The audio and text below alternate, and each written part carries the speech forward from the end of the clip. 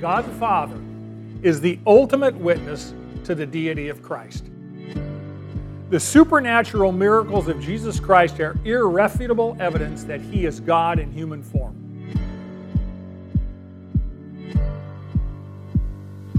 Welcome to the Manna Bible Lessons Podcast. Manna is a Bible study life group that meets at Valley Baptist Church in Bakersfield, California, every Sunday at 9:30 a.m.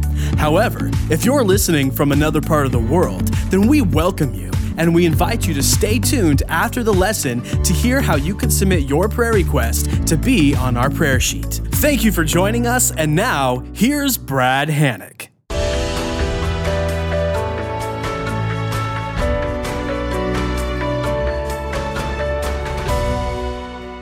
Be so kind, fellow students, turn to your Bibles to John 5. John 5, we'll pick up the narrative beginning in verse 30. As you know, we've been in the study of John for several weeks now. Lord willing, several months we'll still be here. There is a lot of meat on this bones, shall we say. John stated the purpose for writing the gospel at the very end. John 20, verse 31. He said, I wrote the gospel to accomplish two things. One, these things have been written so that you may believe that Jesus is the Christ, the Son of God, and that believing you may have life in His name. So John's going to present a great deal of evidence in this gospel, the good news, that Jesus Christ is God, deity. And secondly, he writes to persuade the reader of this gospel that those who believe in Jesus may have eternal life through that faith in the sacrificial death of Jesus Christ on behalf of the sinner. So, in the first 4 chapters of this book of John, Jesus is experiencing a very popular following. He's attracting a great deal of attention. He's doing a lot of miracles that demonstrate His deity and bring a great deal of blessing to the nation of Israel. However, in chapter 5, we shift into another sequence. He's now experiencing more opposition from the Jewish religious leaders called the Pharisees and the Sadducees. He heals a paralyzed man on the Sabbath day, and the attacks by the religious leaders begin, and they attack him for breaking their Sabbath, man-made Sabbath rules. So he uses the opportunity to make a series of very clear statements about himself. If anybody says that Jesus never claimed to be God, you need to turn them to John chapter 5, and he makes quite a number of significant statements about His deity. He basically says, God is my Father, I am the promised Messiah, the one and only God-man. So beginning in John 5:17, last week we looked at how many different ways Jesus claimed to be equal with God. He claimed to be equal with God in His nature. He claimed to be equal with God in His works.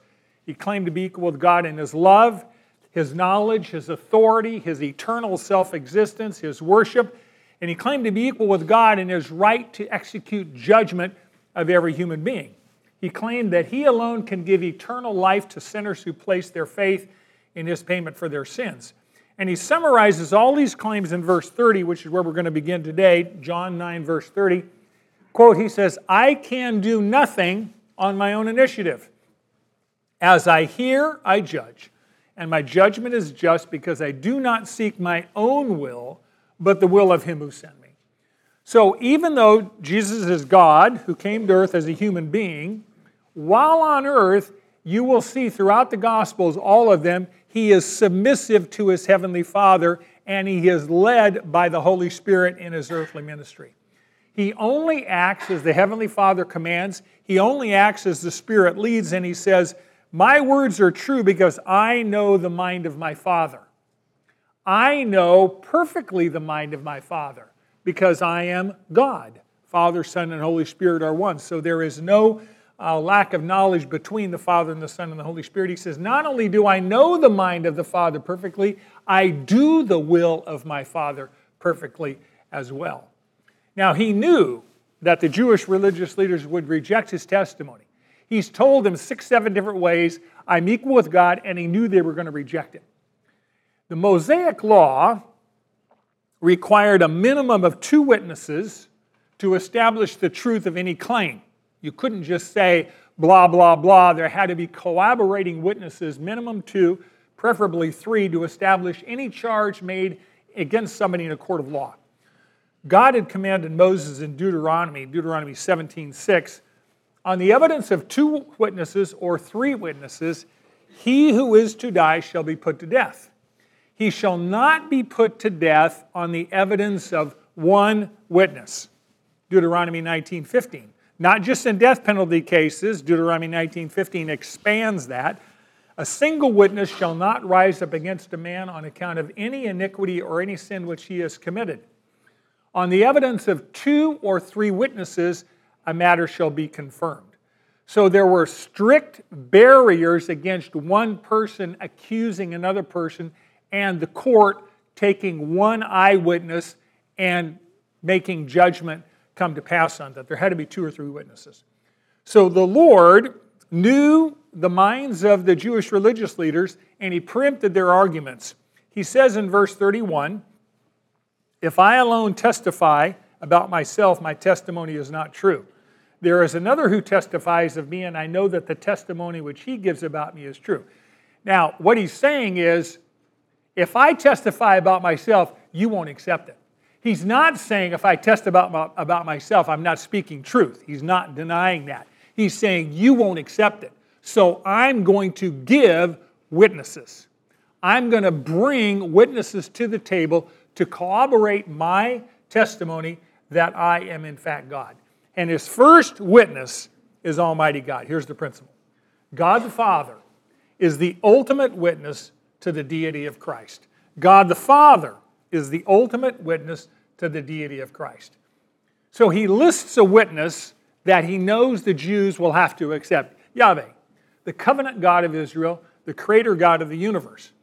Now, since the Jewish law demands more than 1 witness, God the Father is going to give his testimony regarding the deity of Christ using 3 avenues, 3 means, 3 witnesses. The Father is bringing witnesses to the table to corroborate his Son's claim that he in fact is God. And those 3 witnesses are John the Baptist, number 2, the supernatural works that God gave Jesus to perform on earth, and number 3, the testimony of Scripture, as recorded in the Old Testament. Which is utterly interesting because the Jews already agreed with all 3 of these witnesses. They've already agreed that God spoke through John the Baptist. So Jesus is saying, I'm calling John the Baptist. My Father gave John the Baptist his testimony. Number 2, the Jews have already declared that Jesus' supernatural miracles prove that God was with him. And the Jewish religious leaders absolutely believe that God was the author of the Old Testament. So they've already affirmed that the witnesses that he's going to bring to document his deity, they accept as true. So Jesus is now going to say, if these witnesses are true, why will you not believe that I am who I say I am, the very Son of God? Let's pick up his arguments in verse 33.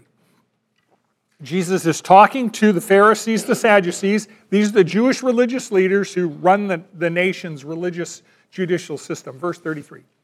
You have sent to John, and he has testified to the truth. But the testimony which I receive is not from man, but I say these things so that you may be saved. He, John the Baptist, was the lamp that was burning and was shining, and you were willing to rejoice for a while in his light. Here's the principle. God's prophet, John the Baptist, testified to the deity of Christ. God's prophet, John the Baptist, testified to the deity of Christ. Let's think a little bit about John the Baptist. He was the first prophet in Israel in 400 years.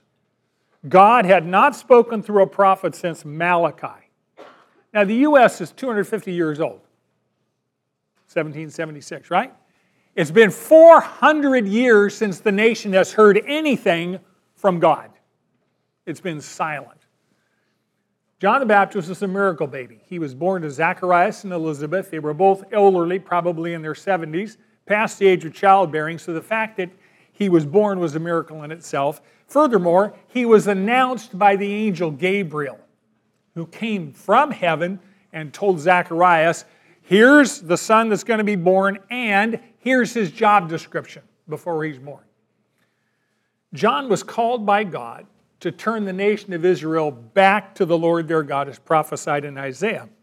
So he was the fulfillment of a prophecy that had been made by Isaiah chapter 40, 700 years earlier.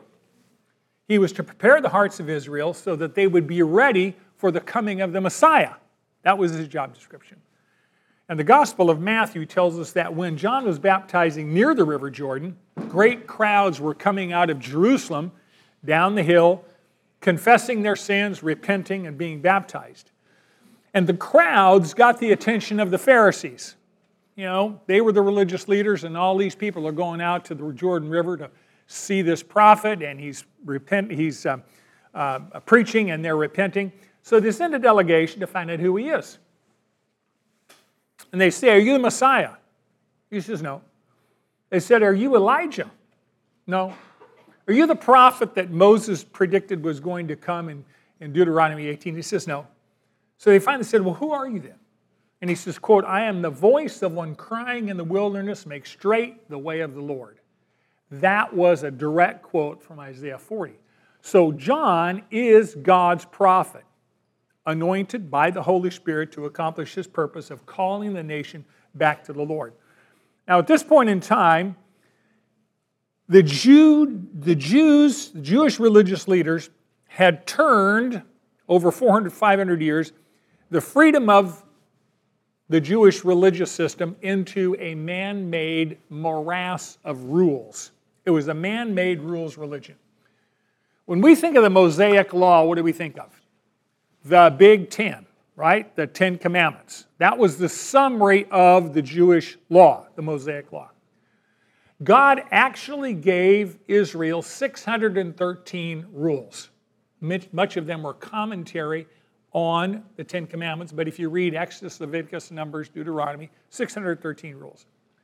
Now, over the centuries, the Jewish scribes had written commentary on those rules and explanations of those laws, and they literally added thousands and thousands of new rules and new regulations that you were expected to know and to follow in order to be right with God. And these man-made regulations were treated as equivalent to God's Word. You see a problem with that? Yeah, there's a major problem with that. The common person literally did not even know all the rules, let alone follow them, right? So God sent John to call Israel to repent from their legalistic self-righteousness and turn back to a love relationship with the Lord their God.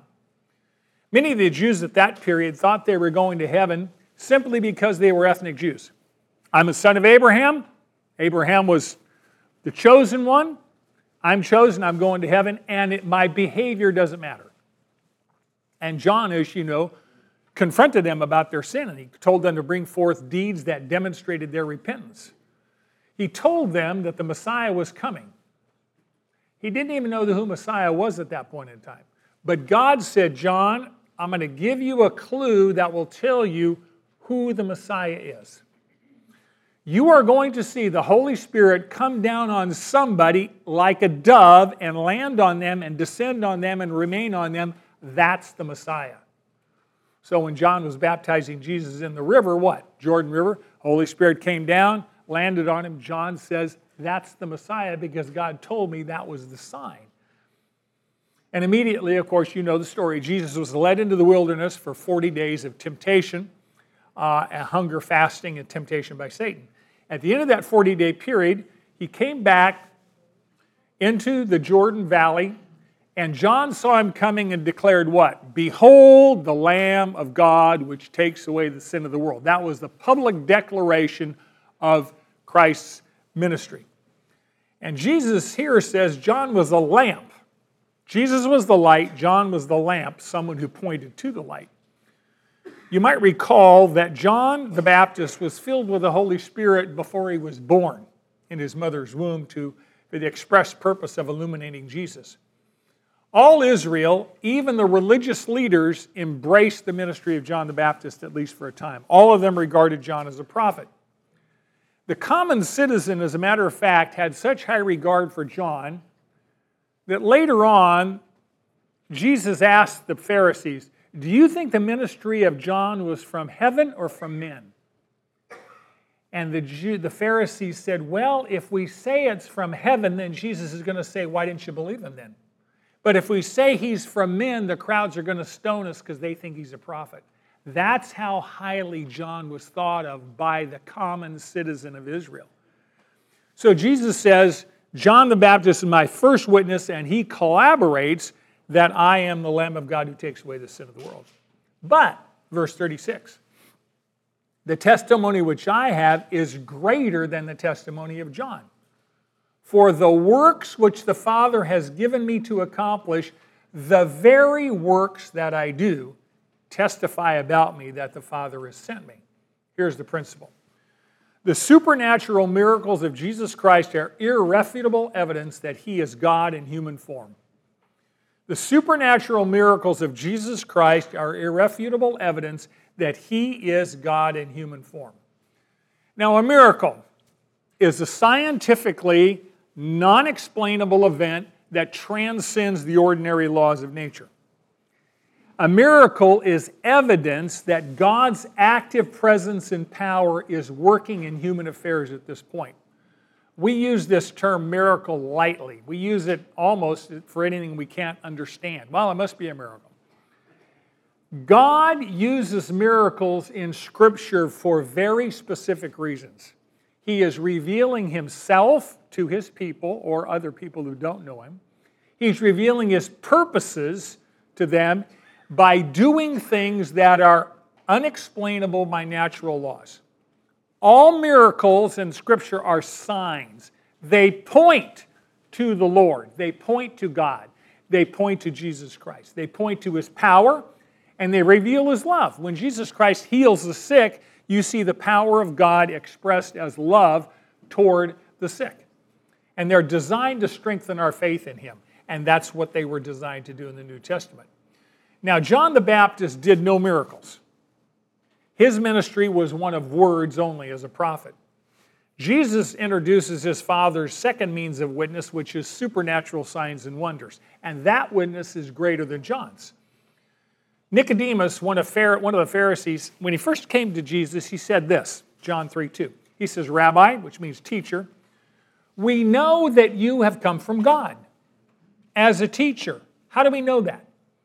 Because no one can do these signs, these miracles, these supernatural wonders that you do unless God is with him. So the works that Christ was doing showed that he was God. And we know that was effective on the crowds because John 2:23 says, now when he was in Jerusalem at the Passover during the feast, many believed in his name. Why? Because they observed the signs that he was doing. So when Christ talks about the works that I do, the works the Father gave me to do, those are miracles. Those are supernatural signs. Now there's about 36, I believe, miracles listed in the New Testament. John, at the end of the chapter, at the end of his book, says, there are so many miracles that he did that you could probably fill every book on planet Earth with a list of them. When you read the miracles of Christ and you look at what he's doing and how he's doing, you have to be persuaded that illness was just about banished in Israel when he got done because he was healing hundreds and hundreds and hundreds and hundreds all the time over this 3-year period.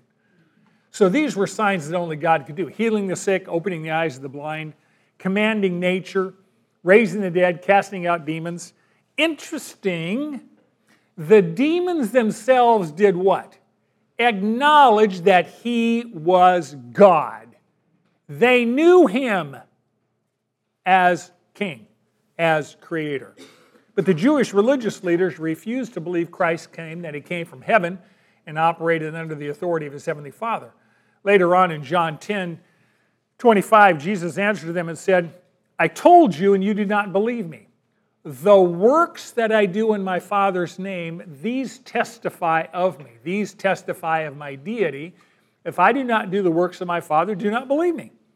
But if I do them, although you do not believe me, believe the works, so that you may know and understand that the Father is in me and I in the Father. In other words, If you don't believe my claims, look at the data. Look at the evidence. Look at how many people have been healed. Look at how many people have been fed. By the way, Jesus just didn't walk around the nation of Israel randomly doing miracles. They were all pre-planned by God the Father, and the Holy Spirit led Jesus step by step, each way He wanted Him to go. Remember that when Jesus came to earth, He restricted some of the independent use of His divine attributes, and He only did the works that God led Him to do. So He, moment by moment, was led by the Holy Spirit to use His divine power to accomplish the Father's purposes for that day. I don't know if Jesus... Scripture tells us that He was a man of intense and protracted and prolonged prayer.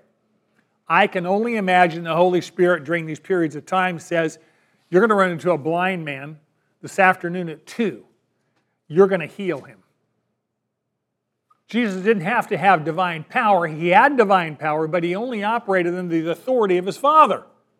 And He was led by the Holy Spirit to accomplish those purposes because Jesus often says, the works that the Father gave me to do. He's talking about the miracles that God had prepared for Him to do to reveal that, in fact, He was God in the flesh.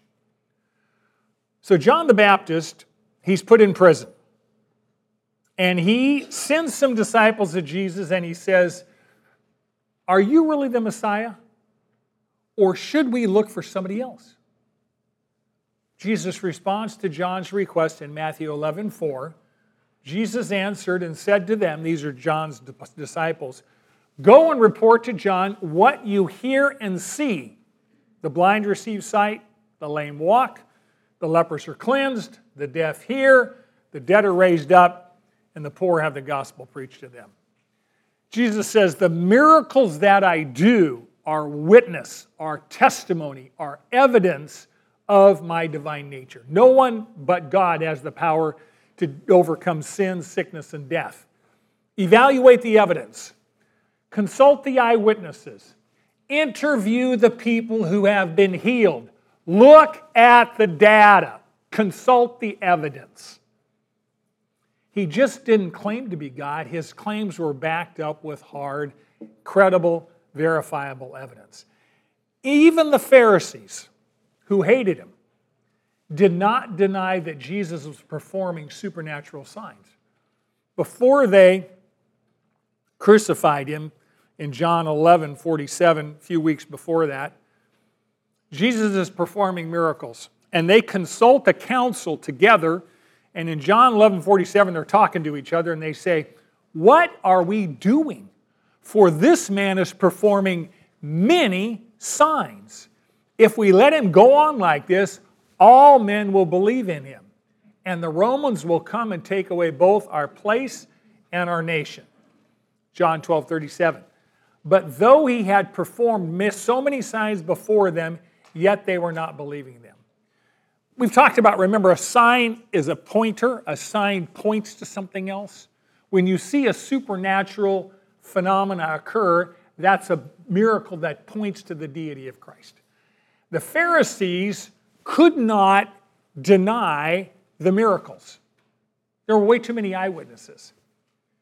But they refused to believe that they were done by the power of God. If they acknowledged that Jesus' miracles were done by the power of God, then they would have to what? Submit, worship, follow, believe in Him. They refused to do that. And they craved their place of religious authority over the people. They weren't going to give that up. So since they couldn't deny the supernatural miracles, they claimed that Jesus was casting out demons by the power of Satan. So His power to do these miracles came from the devil, not from God. Because if they had to acknowledge they came from God, then Jesus would say, then why do you not believe? Well, they weren't going to believe, regardless of the evidence. You know, it's intriguing. You would think that if someone was performing miraculous signs, that would be evidence of supernatural power, right? You're doing supernatural miracles, you must have supernatural power. You must be connected with God or some supernatural power source, you would think that they would be afraid of doing something to someone who had that kind of power. What makes you think you could kill somebody who could do these supernatural signs? Pharisees didn't bother them at all. They crucified Christ apparently without any guilt. So sign number one, witness number one is John. Witness number two is the miracles of Jesus. By the way, if you want evidence to talk to someone about why Jesus is God, you can certainly talk to them about eyewitness miracles that were done over and over and over again for 3+ years. Number 3, verse 37. And the Father who sent me, he has testified of me. You have neither heard his word, heard his voice, or seen his form at any time. You do not have his word abiding in you, for you do not believe him whom he sent.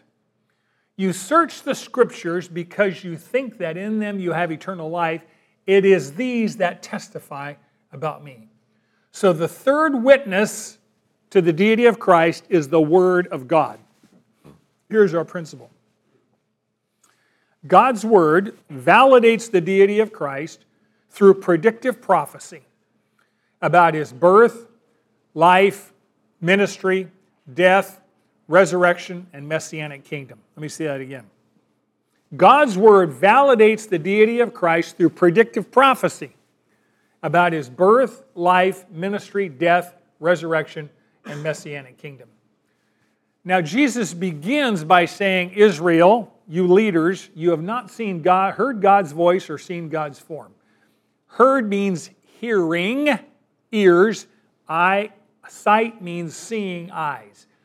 He's basically saying, Israel, you are spiritually deaf and spiritually blind. You have no personal knowledge of God. You have no personal relationship with God. You know about God. You don't know God personally. Since God is spirit, obviously no human has ever seen the Father. But Jesus says, I am the Son of God and I have a face-to-face relationship with my Father, right? I'm intimate with my Father. I have the authority to speak because I know my Heavenly Father. And my Father sent me to earth to redeem humanity from sin and death. The Pharisees rejected both God's Word and God's Son.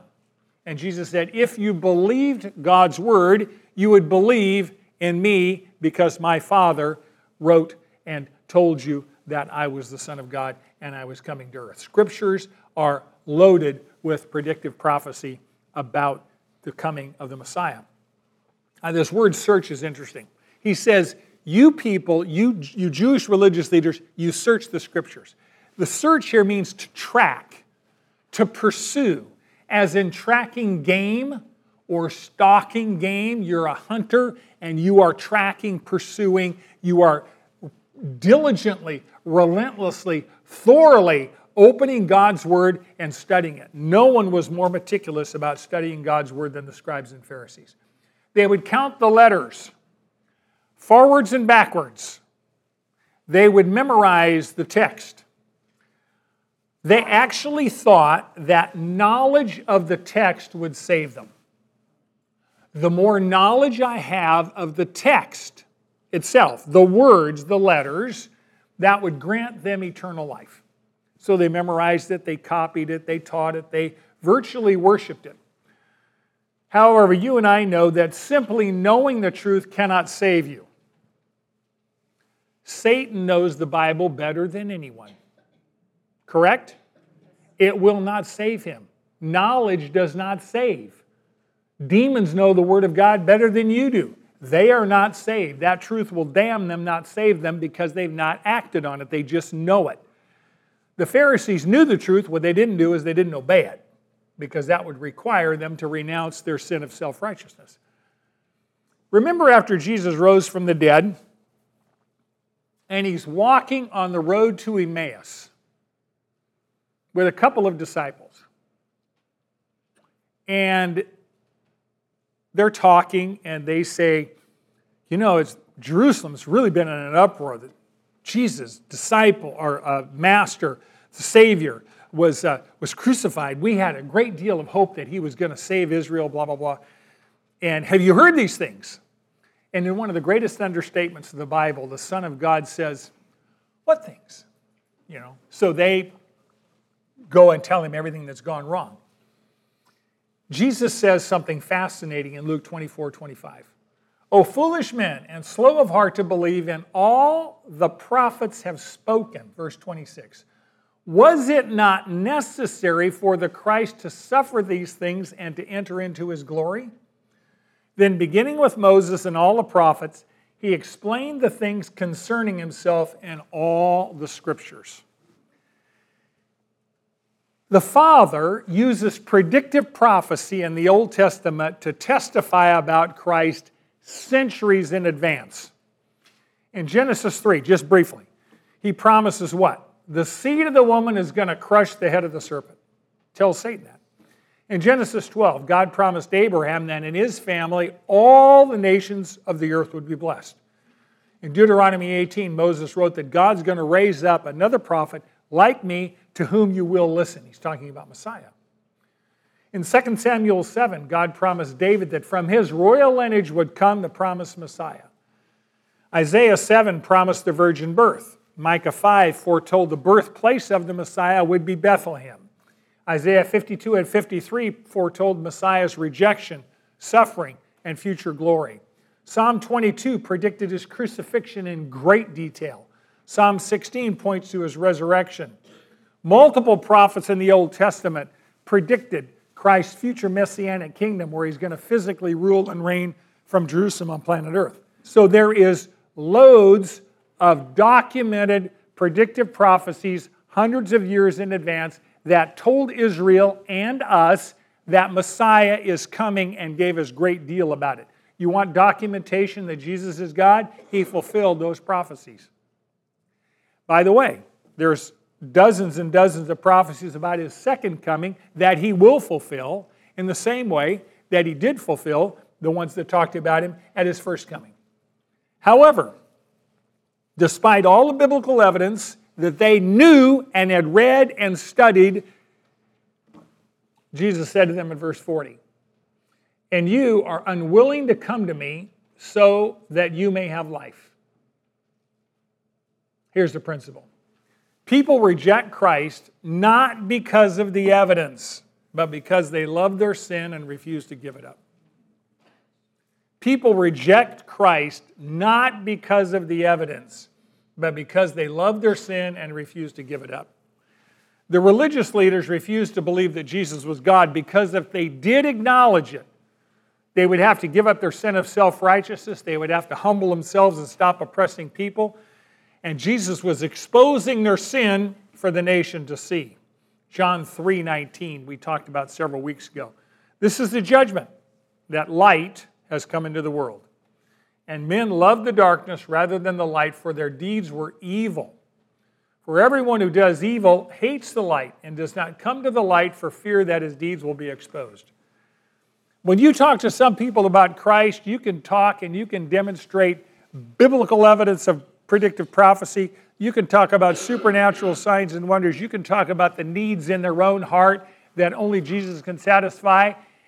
And what they'll never tell you is, I love my sin and I ain't giving it up. Whatever the sin is. I have an addiction. I don't want to give up my addiction. Food, sex, booze, drugs. Whatever it happens to be. I have an addiction to my own success. I'm not giving that up. It's really all about me, and I'm not giving that up either. Whatever the sin is. The Pharisees' sin was self-righteous pride. The Pharisees' sin wasn't immorality, it was morality. Religious morality. By the way, there's nothing wrong with the morality of Christ that conforms to his character and conduct. The Pharisees believed that their own self-righteous morality would earn them eternal life and save them from God's judgment. Self-righteousness says that my current level of righteousness is sufficient to meet God's standards, and therefore he has to declare me righteous. I've talked to people that say, well, God has to let me in heaven since I'm a good person. So, well, on what basis do you measure your goodness? You own a home, let's suppose a criminal kicks in your back door and says, I've decided I'm going to live with you for the rest of my life, and you have to let me in and feed and clothe me because I've decided I'm a good person. And I said, whoa, I own the house. And I said, yeah, God owns heaven too. What makes you think you're going to kick the back door into heaven and get in because you think you're good enough? Who owns the house? Whose heaven is it? You meet His standards if you're going to live there forever. In the same way, people don't kick in your back door and say, I'm going to live with you forever because I decided I'm a good person and you owe me. It doesn't work that way. God says what? All have sinned. There is none righteous. Human righteousness is like filthy rags. God's standard is moral perfection. And nobody's perfect. That's why we need a Savior whose righteousness is perfect. Verse 41. Jesus says, I do not receive glory from men, but I know you, that you do not have the love of God in yourselves. I have come in my Father's name, and you do not receive me. If another comes in his own name, you will receive him. How can you believe when you receive glory from one another and you do not seek the glory that is from the one and only God? Here's the principle. People reject Christ because they love the approval of people more than the approval of God. People reject Christ because they love the approval of people more than the approval of God. By the way, Jesus did not seek human approval, and He was not accepted or honored by His own people. His goal was the glory of His Father in heaven, not the praise of people on earth. Jesus said, I know you. He's omniscient. He's God. Of course He knows. He knows their thinking. He knows their innermost motives. By the way, He knows our thoughts and innermost motives as well. And the Pharisees' goal was to know the Scriptures better than anybody so they could use their academic excellence to exalt themselves above everyone else. They didn't study the Scripture to know God and humble themselves before the Lord and rejoice in His love for them. They studied the Scriptures to use it like a club to beat other people up and exalt themselves with their great vast store of Bible knowledge. They violated God's foremost commandment, Deuteronomy 6:5. You shall love the Lord your God with all your heart, all your mind, all your strength, right? The Pharisees were idol worshipers, and their idol was the praise of people. And we live in a culture today who falls down and worships at the altar of the approval of people. How many likes did I get? That's called an idol. Forget about people's opinions. We belong to who? Almighty God. His opinion's the one that counts. If the love of God was in us, and it is, then we should be humble instead of proud. The Pharisees rejected Jesus, who came in the power of the Heavenly Father. They demanded a military Messiah. They said, we want a Messiah that's going to feed us and free us from Rome, and most importantly, a Messiah that will let us stay in charge. We want a God who does what we want to do. We want a God made in our image, as opposed to humbly submitting ourselves to the God who is. See, they wanted the military Messiah, but God sent Jesus to earth to set people free from sin and death, spiritual death, right?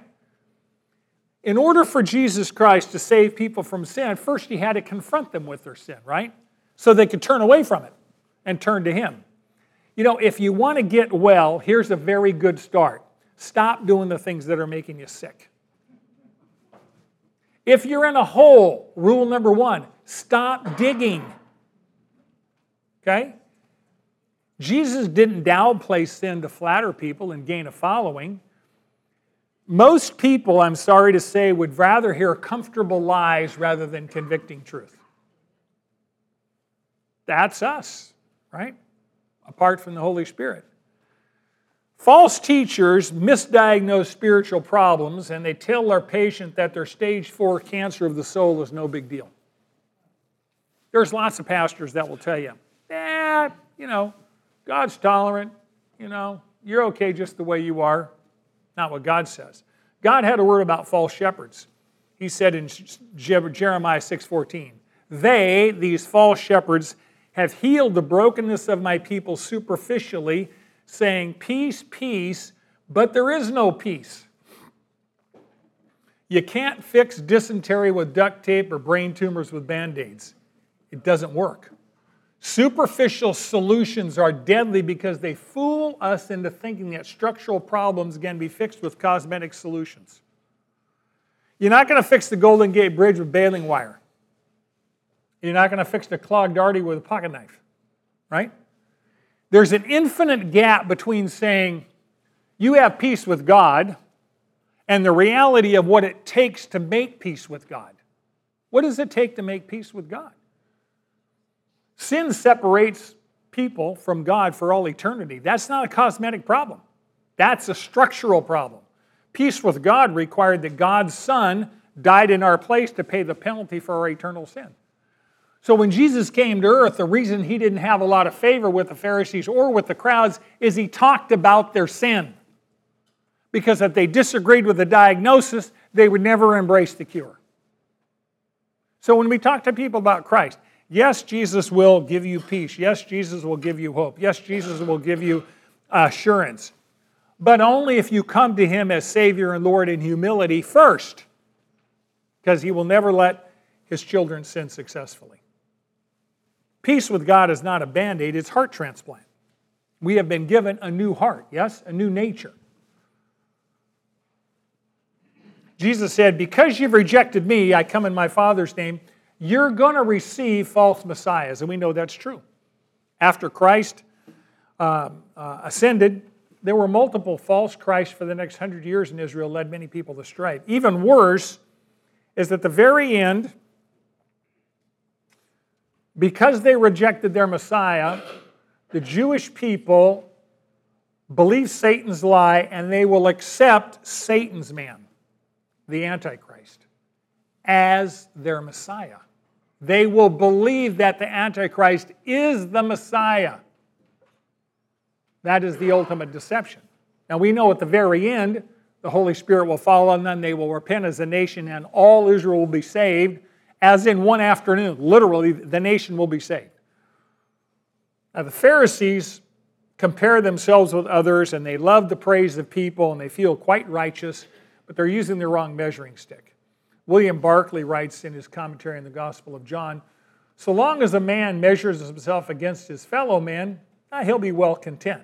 But the point is not, am I as good as my neighbor? The point is, am I as good as God? What do I look like to him? So long as we judge ourselves by human comparisons, there is plenty of room for self-satisfaction.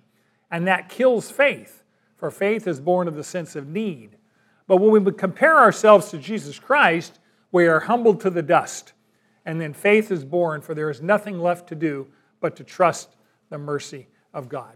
See, when you come to Christ, you must come in humility. And the Pharisees refused. They were proud. They rejected Christ who called them out in their sin because he didn't flatter their pride. And that's what they wanted. Jesus described the Pharisees' behavior in Matthew 23:5. He says, but they do all their deeds to be noticed by men. For they broaden their phylacteries, lengthen the tassels of their garments. They love the place at honor of banquets and the chief seats in the synagogues and respectful greetings in the marketplaces and being called rabbi by men. So they were all about the praise of men instead of the glory of God.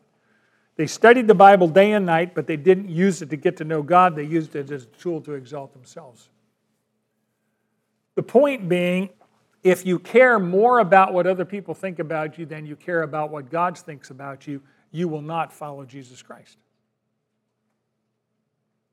That's just reality. Lastly, verse 45. Jesus said, do not think that I will accuse you before the Father. The one who accuses you is Moses, in whom you have set your hope. For if you believe Moses, you would believe me, for he wrote about me. But if you do not believe his writings, how will you believe my words? Here's the principle. People reject Christ because they refuse to believe everything the Bible says. People reject Christ because they refuse to believe everything the Bible says. See, Moses had prophesied a coming Messiah, and the Pharisees knew it. Deuteronomy 18:15. The Lord your God will raise up for you a prophet like me from among you, from your countrymen, and you shall listen to him. And God says, I'm going to do that, verse 18. I, God, will raise up a prophet from among your countrymen like you, and I will put my words in his mouth, and he shall speak to them all that I command him. The Pharisees knew that because they went and asked John the Baptist, are you that prophet? That prophet that Moses talked about? No, that was Messiah, and they knew he was coming.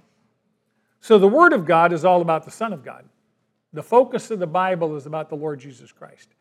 Here is a central point of interpretation. Here's why the Pharisees failed, among other things. It is impossible to understand the Scriptures without Jesus Christ being front and center on every page. If you attempt to understand Scripture without Christ being the central focus, you will misinterpret almost everything about the Scriptures because they are all about the Son of God. The Word of God is to reveal the Son of God. Christ is the lens, the eyeglasses you look at Scripture through. He is on every page. And when you see Scripture through the lens of the Son of God, things are in focus and you see clearly what God is up to and why he's doing what he's doing. If you reject Christ like they did, you misinterpret everything the Bible says and you reliably draw wrong conclusions. I mean, when you look at Scripture and everything it says about Messiah's coming, you look and you say, how come they didn't get it? Because they didn't want to. They were willfully blind. Romans 1 has some commentary about people like that. Furthermore, if you don't accept Christ as your Savior, you do not get the Holy Spirit, who opens your mind to understand what the Scriptures say. 1 Corinthians 2:14, but a natural man does not accept the things of the Spirit of God, for they are foolishness to him, and he cannot understand them because they are spiritually appraised. Verse 12. Now we have received not the spirit of the world, but the Spirit who is from God, that we might know the things freely given to us by God. See, unless the Holy Spirit opens our eyes, we cannot understand what the Bible says. Have you ever in your life read the Bible and not understood what it said? Every day that happens to me. Every day. Every day. And some days I humble myself, fall on my face and say, Lord, I don't know what you want me to learn. My brain is not seeing this. Open my eyes that I would see what you want me to see, so that I can say what you want said on Sunday, and open manna's eyes so they will understand what you have to say despite the idiot behind the pulpit, right? We are utterly dependent on the Holy Spirit to teach us from His Word. By the way, He's the author of it, so He's competent to teach us, right? One of the things that we must not do is bring our opinion to God's Word and try and shoehorn God's Word into what we think it must say. You know, nothing is more interesting than in having a group who hasn't done any study on a particular topic and say, what do you think about this passage? And they will tell you what their opinion of it is. We call that sharing your ignorance. And you've got 6 people with different opinions. The issue is not what I think about it. The issue is, what does God intend to communicate? By the way, He's a pretty good communicator, right? He has the capacity to say exactly what He means, when He means it, and He wants us to comprehend it. So He gives us the Holy Spirit to open our minds, to teach us. So as we go through the Gospel of John, we need to remember God has left witness that Jesus Christ is the Son of God. His first witness is God the Father. He's the ultimate witness of the deity of Christ. That's point 1. Point 2, John the Baptist, God's prophet, testified to the deity of Christ. Number 3, the supernatural miracles of Jesus Christ are irrefutable evidence that He is God in human form. One of these days, maybe this afternoon, lock in an hour and just read a gospel. I mean, you could read Mark in less than an hour. You're going to do something with the hour, right?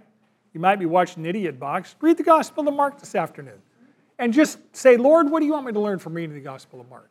It's short. Number 4, God's Word validates the deity of Christ through hundreds of predictions about His birth, life, ministry, death, resurrection, and Messianic kingdom. So you say, well, okay, the first 4 points are about God, Jesus, bringing God as His witness to validate His deity. Got it. Lots of data, lots of evidence.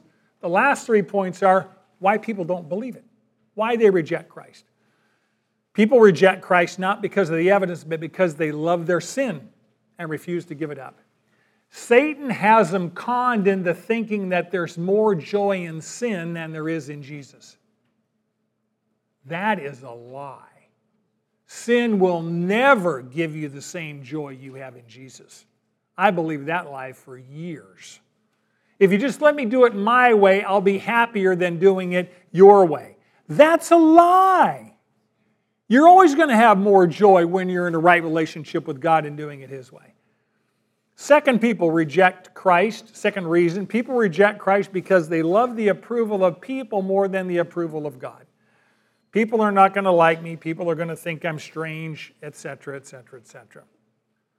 God's opinion trumps human opinion. And lastly, people reject Christ because they refuse to believe everything the Bible says. This is when they proof text. Well, I like that verse because it talks to me about the God I'm comfortable with. I don't like that text because it talks about God's judgment and I'm not comfortable with that. You know something? You buy it all or you don't buy any of it. You cannot pick and choose what you want. All of Scripture is inspired by God. Yes? How much? All. So read it all. And if you're uncomfortable with it, that's good. It means the Holy Spirit's bringing conviction. Right? You're actually going to learn something. How about that? Amazing. Okay. Thank you so much. You know, John is just rich. There is so much meat on these bones. Thank you for your focus and your concentration. I appreciate you and love you so much. Be back next week and read ahead. Now that you know, do. Manna meets at Valley Baptist Church at 4800 Fruitvale Avenue in Bakersfield, California, every Sunday at 9:30 a.m. in the choir room. We would love for you to join us. Here at Manna, we believe in doing life together. So if you're in need of prayer, submit your request to mannabiblepodcast@gmail.com, and our class will be happy to pray for you. Thank you for joining us today, and now that you know, do.